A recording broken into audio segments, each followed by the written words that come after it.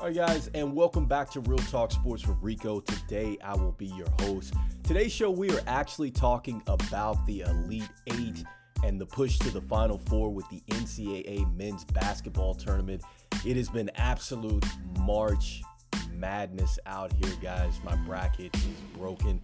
Before we actually jump into the content here, let me first and foremost thank Anchor for being our platform here, which is now Spotify Podcasts. Also want to go ahead and thank the sponsors out there who have been putting sponsorship on the show, and just the fans out there who have actually listened to the show on a week-to-week basis here to help us drive content to the show. And make sure you check out our podcast, which is now on video form here on YouTube. You can check it out at Real Talk Sports with Rico, and that is on YouTube. That's how you can find us there. So without further ado, let's go ahead and jump into it, guys. We are exclusively talking about the tournament here, and what a tournament it has been here. You know, we last left off here going from the round of the first two rounds going into the grade 8 here, or the Elite 8, excuse me. And I'm gonna tell you guys right now, in my Final Four bracket here, I had Alabama, I had Texas, I had Duke, I had UCLA. And guess what? None of that is happening here. I think this is the first time in quite some time some number one seeds here have not actually advanced to the Final Four here. And man, let us kind of start off here with what we have seen here. Basically, that happened here, starting with going up here to the Southern region, and one of my top picks here, which was Alabama. Alabama, I had them actually getting here to the Final Four. I thought that they were going to figure it out here. A young team that had been trying to really start to figure it out here. I thought that they had some good momentum coming out of the SEC tournament, even though it was a little scary there for the first round, or second round actually, when they took on Maryland here. And I didn't really have, San Diego State really being able to knock off Bama here, a 5th seed. I thought that, pretty much Bama's offense and length would really affect San Diego State. And that really was not the case here, as Alabama was upset here, 71-64 here. The key thing, I think, to take away in this one is that Brandon Miller, who I've taken a look at here at some of his games and things like that, I think he's a pretty good shooter here at 6'9". He handles the basketball well, rebounds at a high clip, and sometimes I think he plays a lot older than what he is, and when I say that, I mean he more plays like a junior, a senior at times, things like that. But in this particular game, man, as you go further in the tournament, you need your star players to always play well, and he went 3 of 20. I mean, he really struggled out there. It was tough to get it going for him. He did have 11 rebounds. I loved his chase down block that he had late in the game. He had 3 assists. But San Diego State, man, they played such great defense. And it was not just defense that, hey, you're just getting a hand here or there, but it was physical defense. I mean, the way that these guys were blocking shots here, I never will forget here where Cornerly was coming down the lane here for Alabama, and he got blocked 3 straight times here. And the interior of San Diego State was it was tremendous, man. It was just absolutely tremendous the way that they locked things down here. When you look at the rebounding numbers here, they actually got out-rebounded by Alabama here, but we're still able to kind of pull it off here. And the one thing that I will give it to here with San Diego State is just they happened to really pick it up in the second half. They did not get out of whack really when Alabama had gone on the run and they were up kind of going into the second half. They really just came back and answered the tone. They didn't get, how can I say it? They didn't get mentally out of the game, which I think a lot of teams definitely do. The fact that they were able to kind of hang in there and turn this thing into more like a rock fight, which is what you have to do to beat Alabama, because Alabama wants to turn it into a track meet. They were able to take away the running game and take away easy baskets, man. And I think that that's kind of what hurt Brandon Miller and these guys. And you have to give really some credit here for one of their star players here, De'Aaron Trammell here. I think he played exceptionally well here. Here's a young man that was averaging 9 for the regular season here, came in here in the postseason here. He's been having a good postseason, averaging 13, but he had 21 and 5. The way he was able to get downhill, get into the paint, really put a lot of pressure on Alabama. You know, they were in foul trouble throughout here. You look at Sears, he had an abundance of fouls there and got into some foul trouble. Might have been one of their best players on the floor, and actually he was. He had 16, 10, and 2, but he had 3 personal fouls there. You know, you had Clowney, who fouled out here at 3, 8, and 5 personal fouls for him for Alabama. So, you know, I just think that San Diego did a great job, man, of just really getting to the paint here and using kind of dominant defense to really knock them out here. And I mean, I don't really know what else to say, man. I mean, San Diego State, they trailed 48-39 midway through the second half before going on that 12-0 run here and pretty much controlling the game, even though Alabama would get back into it. But, you know, the big run really came on just the made 3-pointers, really getting into the lane, drawing a lot of madness and fouls there. And, man, that is a tough season right there for Alabama here. Again, they just really frustrated Mark Sears and Javon Cornerly.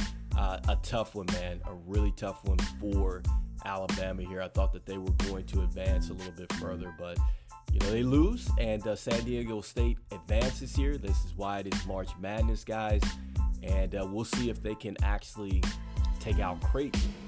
And as we move on here to the next game, that is Creighton taking on Princeton.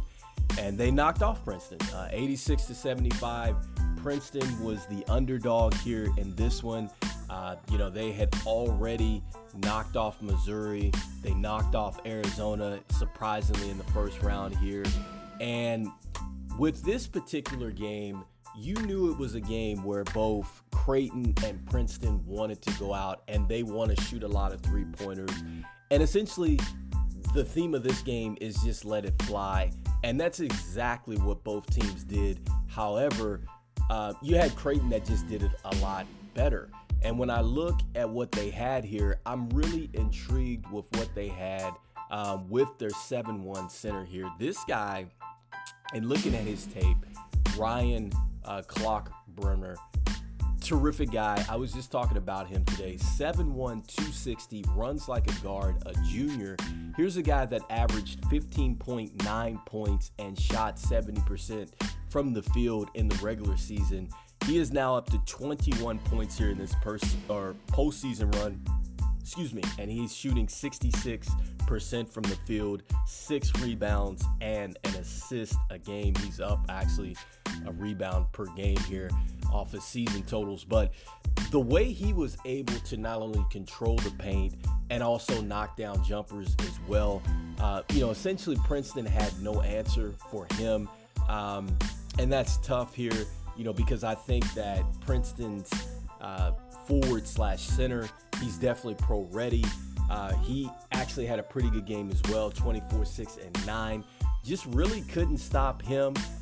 You look at Shireman, he had 21, 9, and 4. A lot of 3-pointers knocked down for him. You know, looking at Trey Alexander here for Creighton, he knocked down some shots here. The sophomore, 6'4", you know, coming into this thing, he was averaging 13 during the season, but comes over here, and now he's averaging 15 points a game here. And I mean, just that's what you need. I talked about this earlier, where you need guys to step up in the postseason, and that's exactly what Creighton is getting. They are getting a team effort across the board from multiple guys, man, that can shoot the 3-ball here. And it is a very, how can I say it? It's one of the older teams that's still in this thing, where they've actually stuck around. They do have a guy that has transferred over that was in the tournament here last year, but these guys can really shoot the ball. They play very well off the down screens and things like that. They paid just enough attention to detail on the defensive end here to really start to slow you down here. And I love the fact that they got Nembhard here, who I just talked about him as well. His brother, I believe, plays for the Indiana Pacers here, and I believe his brother went to Gonzaga here last year.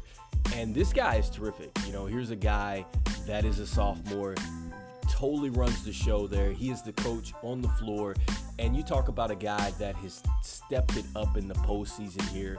He was averaging 12.3 during the regular season, up to 16.3. But look at this here.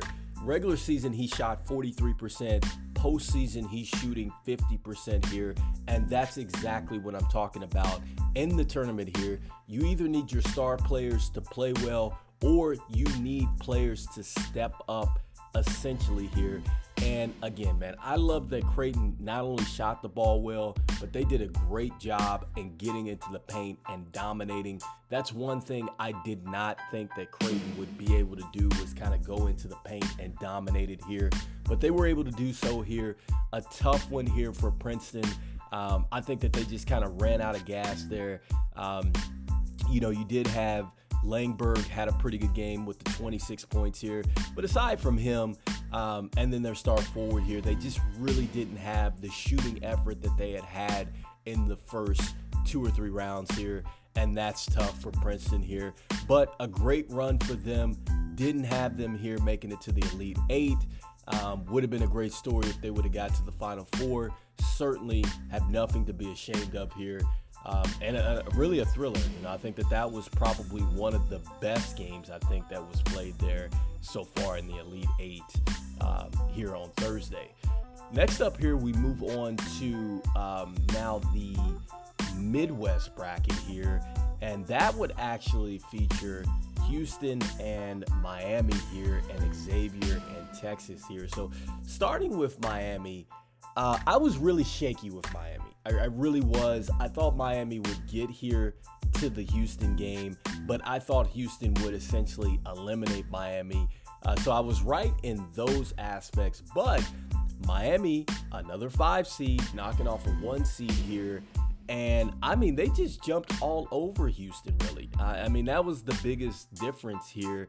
You know, Miami just, first of all, let's talk about, from Miami's standpoint, Nigel Pack. Nigel Pack probably had one of his best games that I personally have saw. I mean, I did get a chance to see him in the regular season, and he was having a pretty good game out there that day. Didn't really see too much of him, you know, past that game or two there. But, you know, he averaged 13 points a game here during the regular season. But how about this? In the postseason, he's averaging 19.7. He shot 44% in the regular season. He's shooting 51% here. And here's another kicker. 2.8 assists a game in the regular season, up to 3.7 here in the postseason.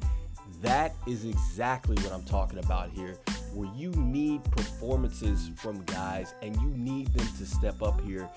We already knew what they were going to get from Isaiah Wong. All right, here's a guy that was player of the year there in their conference, freshman of the year. Certainly, I don't know if he's a one and done or not, but you know he can play basketball here.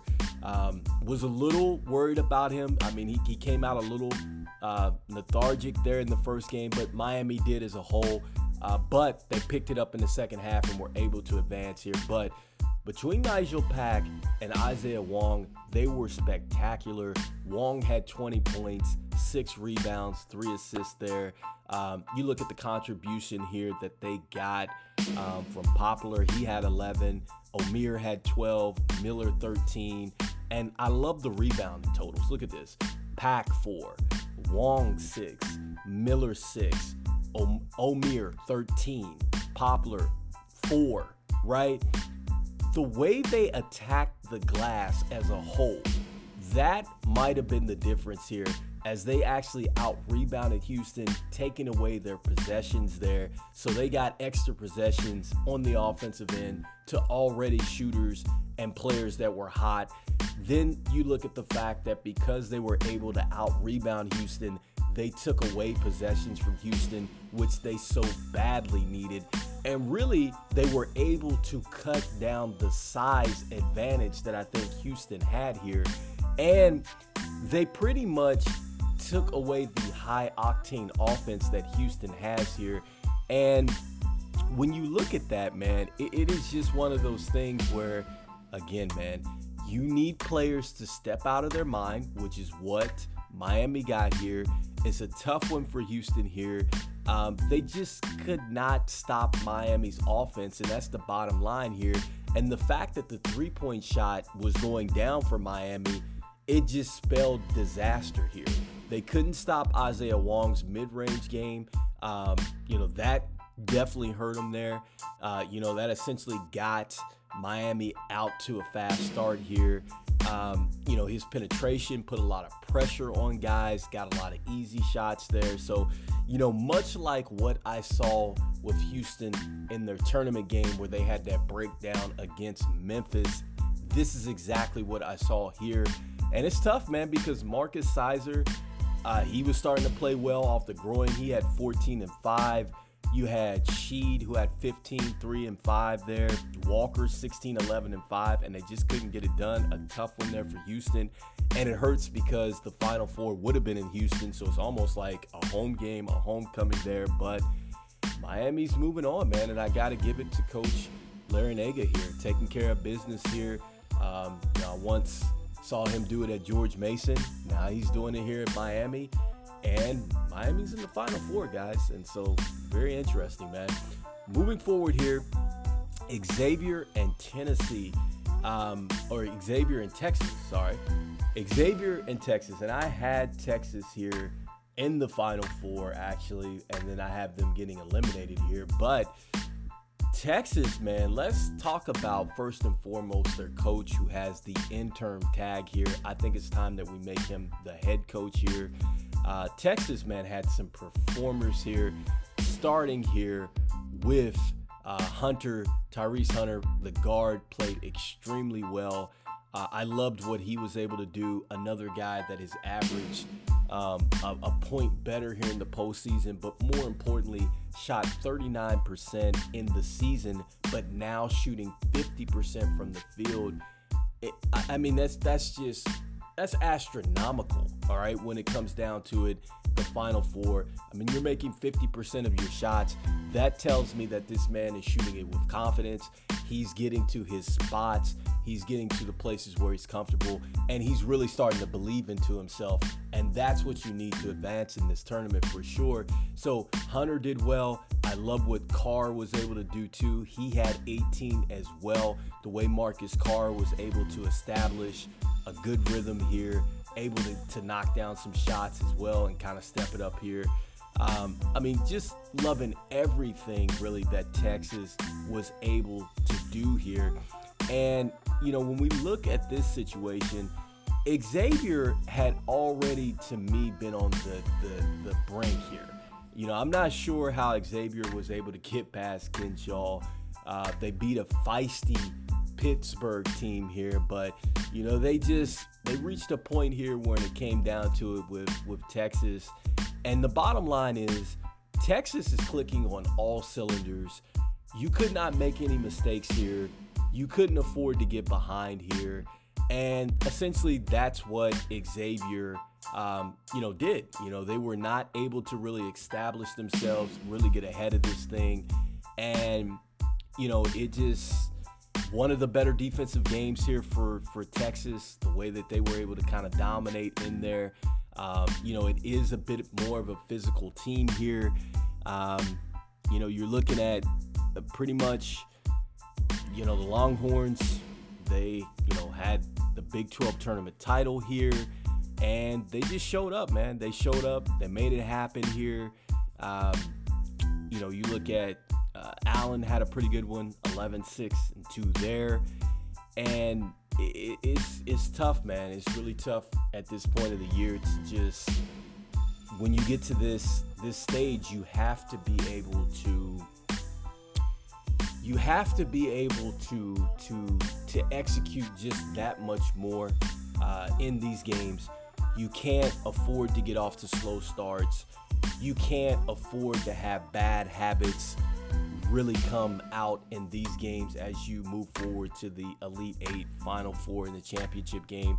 And I think that that's much of kind of what Xavier really had here. You look at the fact that they had slow starts. I think that came back to bite them here.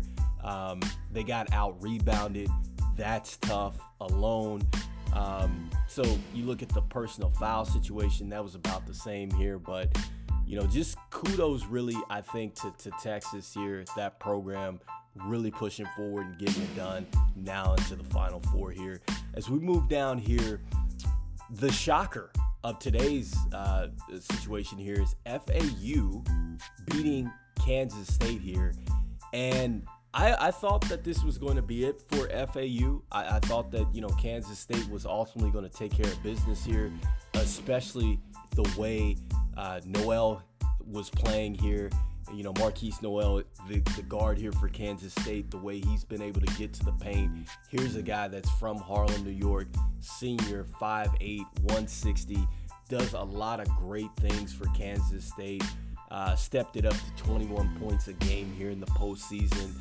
Really been able to get it to his athletic bigs on lobs and things like that. These guys have been knocking down shots. And they did everything that they needed to get back into the game, but just due to the hot shooting here of Elijah Martin, who was the big hero today. He had 13 for the regular season here, but he had 17 big ones here for the Owls today. They got 16 from Greenlee. They got 14 from Gold. They got 13 from Davis. So just, again, dispersing the scoring, guys stepping up here in the postseason, which is what you need. And just great team basketball, man. They're now 35-3 here, making their second appearance here in the tournament. And the one thing that I will love about this team here is they're very well coached. Their coach here was actually part of the Bobby Knight coaching staff there. Bobby Knight, a legendary Indiana University coach, I think, the only undefeated team in NCAA basketball that actually ran the show in '76, winning not only the regular season undefeated award, but going through the tournament and being undefeated there. So, very good coaching tree here. The way that the Owls were able to pretty much play pesky defense at the end. I love the fact that they were able to close down Kansas State at the end, and they were not even able to get a shot up. And that really has been the story of the tournament here for FAU. They just find ways, man, to go on these runs. They find ways to get baskets and really stick in there, man. And that's the one thing that I can absolutely say about them. They continue to stick in there. They were on the ropes, especially when Noel had the 30 points and 12 assists and 5 steals. I mean, it's like, what a stat line. Here's a guy that set an NCAA record for assists, but they withstood that, man. They withstood that. They made their free throws here at the end. Their 7-footer had 14 and 13 as well. And when you look at the totals in the box score here, they out-rebounded K-State by a lot there. It actually came down to 41-16.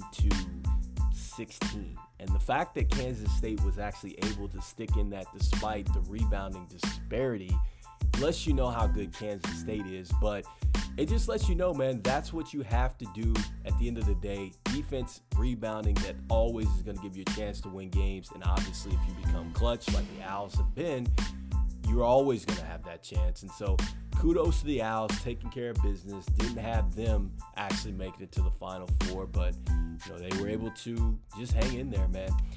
Next up here, Gonzaga and UConn. So going back around here, the way Gonzaga was able to get there, I had UCLA in the Final Four. UCLA was winning this thing. They actually came back. They were up with about 12.6 seconds to go on Gonzaga, but they pretty much run the Villanova Frank Wright play there, and it's a game winner from Julian Strawther there, 16 points and 10 rebounds in that one, a young man that's actually from Vegas, and that actually got them to the Elite Eight against UConn. And I knew that with UConn, and I think this, or not UConn, but with Gonzaga, and this much happens every year for them, we know what Drew Timme can do, but it's the guard play that I think is going to be the difference for Gonzaga moving forward here. And UConn did a terrific job in taking away the guard play for Gonzaga. And not only did they take away the guard play, but they got Drew Timme in trouble. He finished with 4 personal fouls, had to sit out a good chunk of the game here, 12 rebounds and 10 assists. And during that chunk of the game there, they essentially, UConn went on the run. I mean, they were just hitting shots left and right. And let's be honest, man, their backcourt was just much better than Gonzaga. And not only that, man, Sanogo had a very good game again for UConn. If you have not got a chance to see this young man play, great hands, the ability to make difficult catches here. I saw one play where he had ran down on a fast break. A guard throws it over, and for a big to actually make that catch with a contest because the defender is on his back and he's swiping at it. Sometimes you fumble that, sometimes it gets lost in the light. It landed in his hands and he went up and got fouled here. But just to let you know how good he is, man, with catching the ball around the basket and very strong. He was moving people out the way all night, had 10 points, 10 rebounds, 6 assists, and only 2 personal fouls here. Really set the table for UConn to eat Gonzaga up inside. And then how about Hawkins here? This guy, Jordan Hawkins, spectacular. You know, this guy is NBA ready.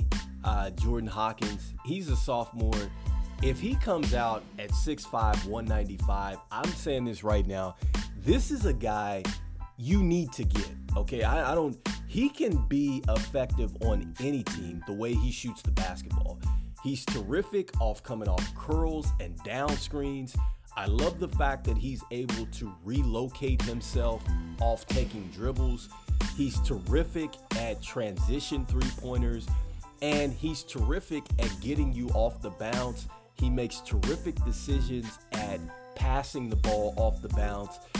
There's a lot of things to love about Jordan Hawkins. And this guy is smooth, believes in himself, a quiet leader here for this unit.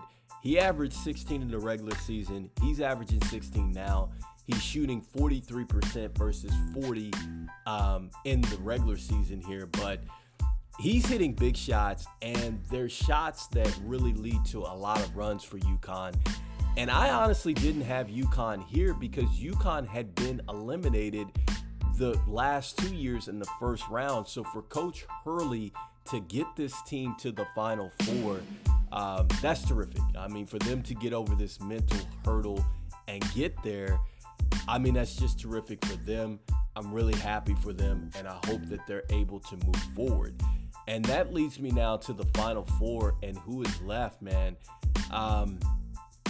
Wow. You know, at this point in time, you got FAU, you got UConn, you have San Diego State and Creighton here left to play. You have Miami and Texas left to play. I still like Texas in the Final Four. Okay, so I like them to go against UConn here. Man, that's going to be a tough one with Creighton and San Diego State. Creighton doesn't necessarily like to go in the paint as much as Alabama. I mean, they do like to run a lot like Alabama, but they shoot the ball. It's a different monster with Creighton. I mean, they are fundamentally sound with shooting the basketball. They hit you with curls. I mean, they hit you with the staggers. They're terrific at relocations off dribbles, a lot what you see with what Klay Thompson and Steph Curry does. Terrific with the excellent pocket pass.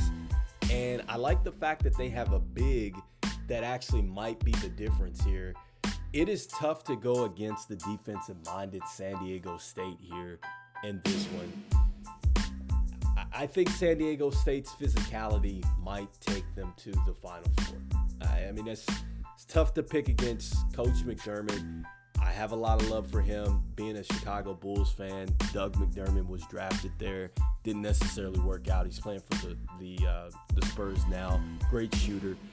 But I just think that San Diego State has enough here, man, to get a stop. And, they stopped the 7-1 center there that's been a terror here in this tournament. And I think San Diego State advances, man. On the other side here, Miami and Texas. It's hard not to pick against Texas at this point in time. I had Texas again here. I thought they were going to get eliminated by UCLA, but I like Texas for the reason that they're much bigger than Miami. They're playing elite basketball right now. I think that their guard plays are a little bit more experienced than Pack and Wong. And I think it's a possibility that Miami plays a little lackluster, or if they get behind, I'm not sure if their experience is going to be able to overcome Texas and this ride. Texas has a lot, and I mean a lot of momentum here, okay? Texas at this point in time, I think a lot of people are picking this one.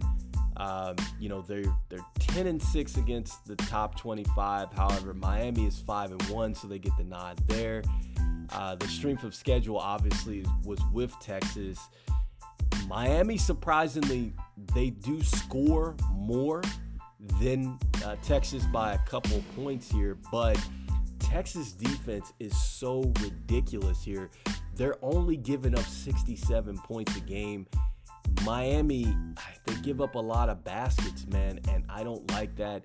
Obviously, both teams have been 8-2 here as of late here, so both are kind of coming in equally as hot here. The field goal percentage slightly to Miami here in this one. The three-point percentage is going to be slightly to Miami as well. The scoring percentage, we just talked about that from a free throw standpoint here. But look, man, the unexpected change with Texas here, 8 games into the season here. They've been on a serious tear, a serious run. These guys, one of the toughest defenses out there. You have the veteran scorer here, Marcus Carr, against the ACC Player of the Year with Isaiah Wong and Pack here. They do put up points, but I think the defense wins here. I like Texas to advance, man. I really do. So with that being said, that is the show. And if you are listening to this, don't be surprised if the bracket gets destroyed some more and the teams that I picked actually lose. I mean, that's just what it is, but it has been an exciting Final Four, guys. If you have not watched this, make sure you do.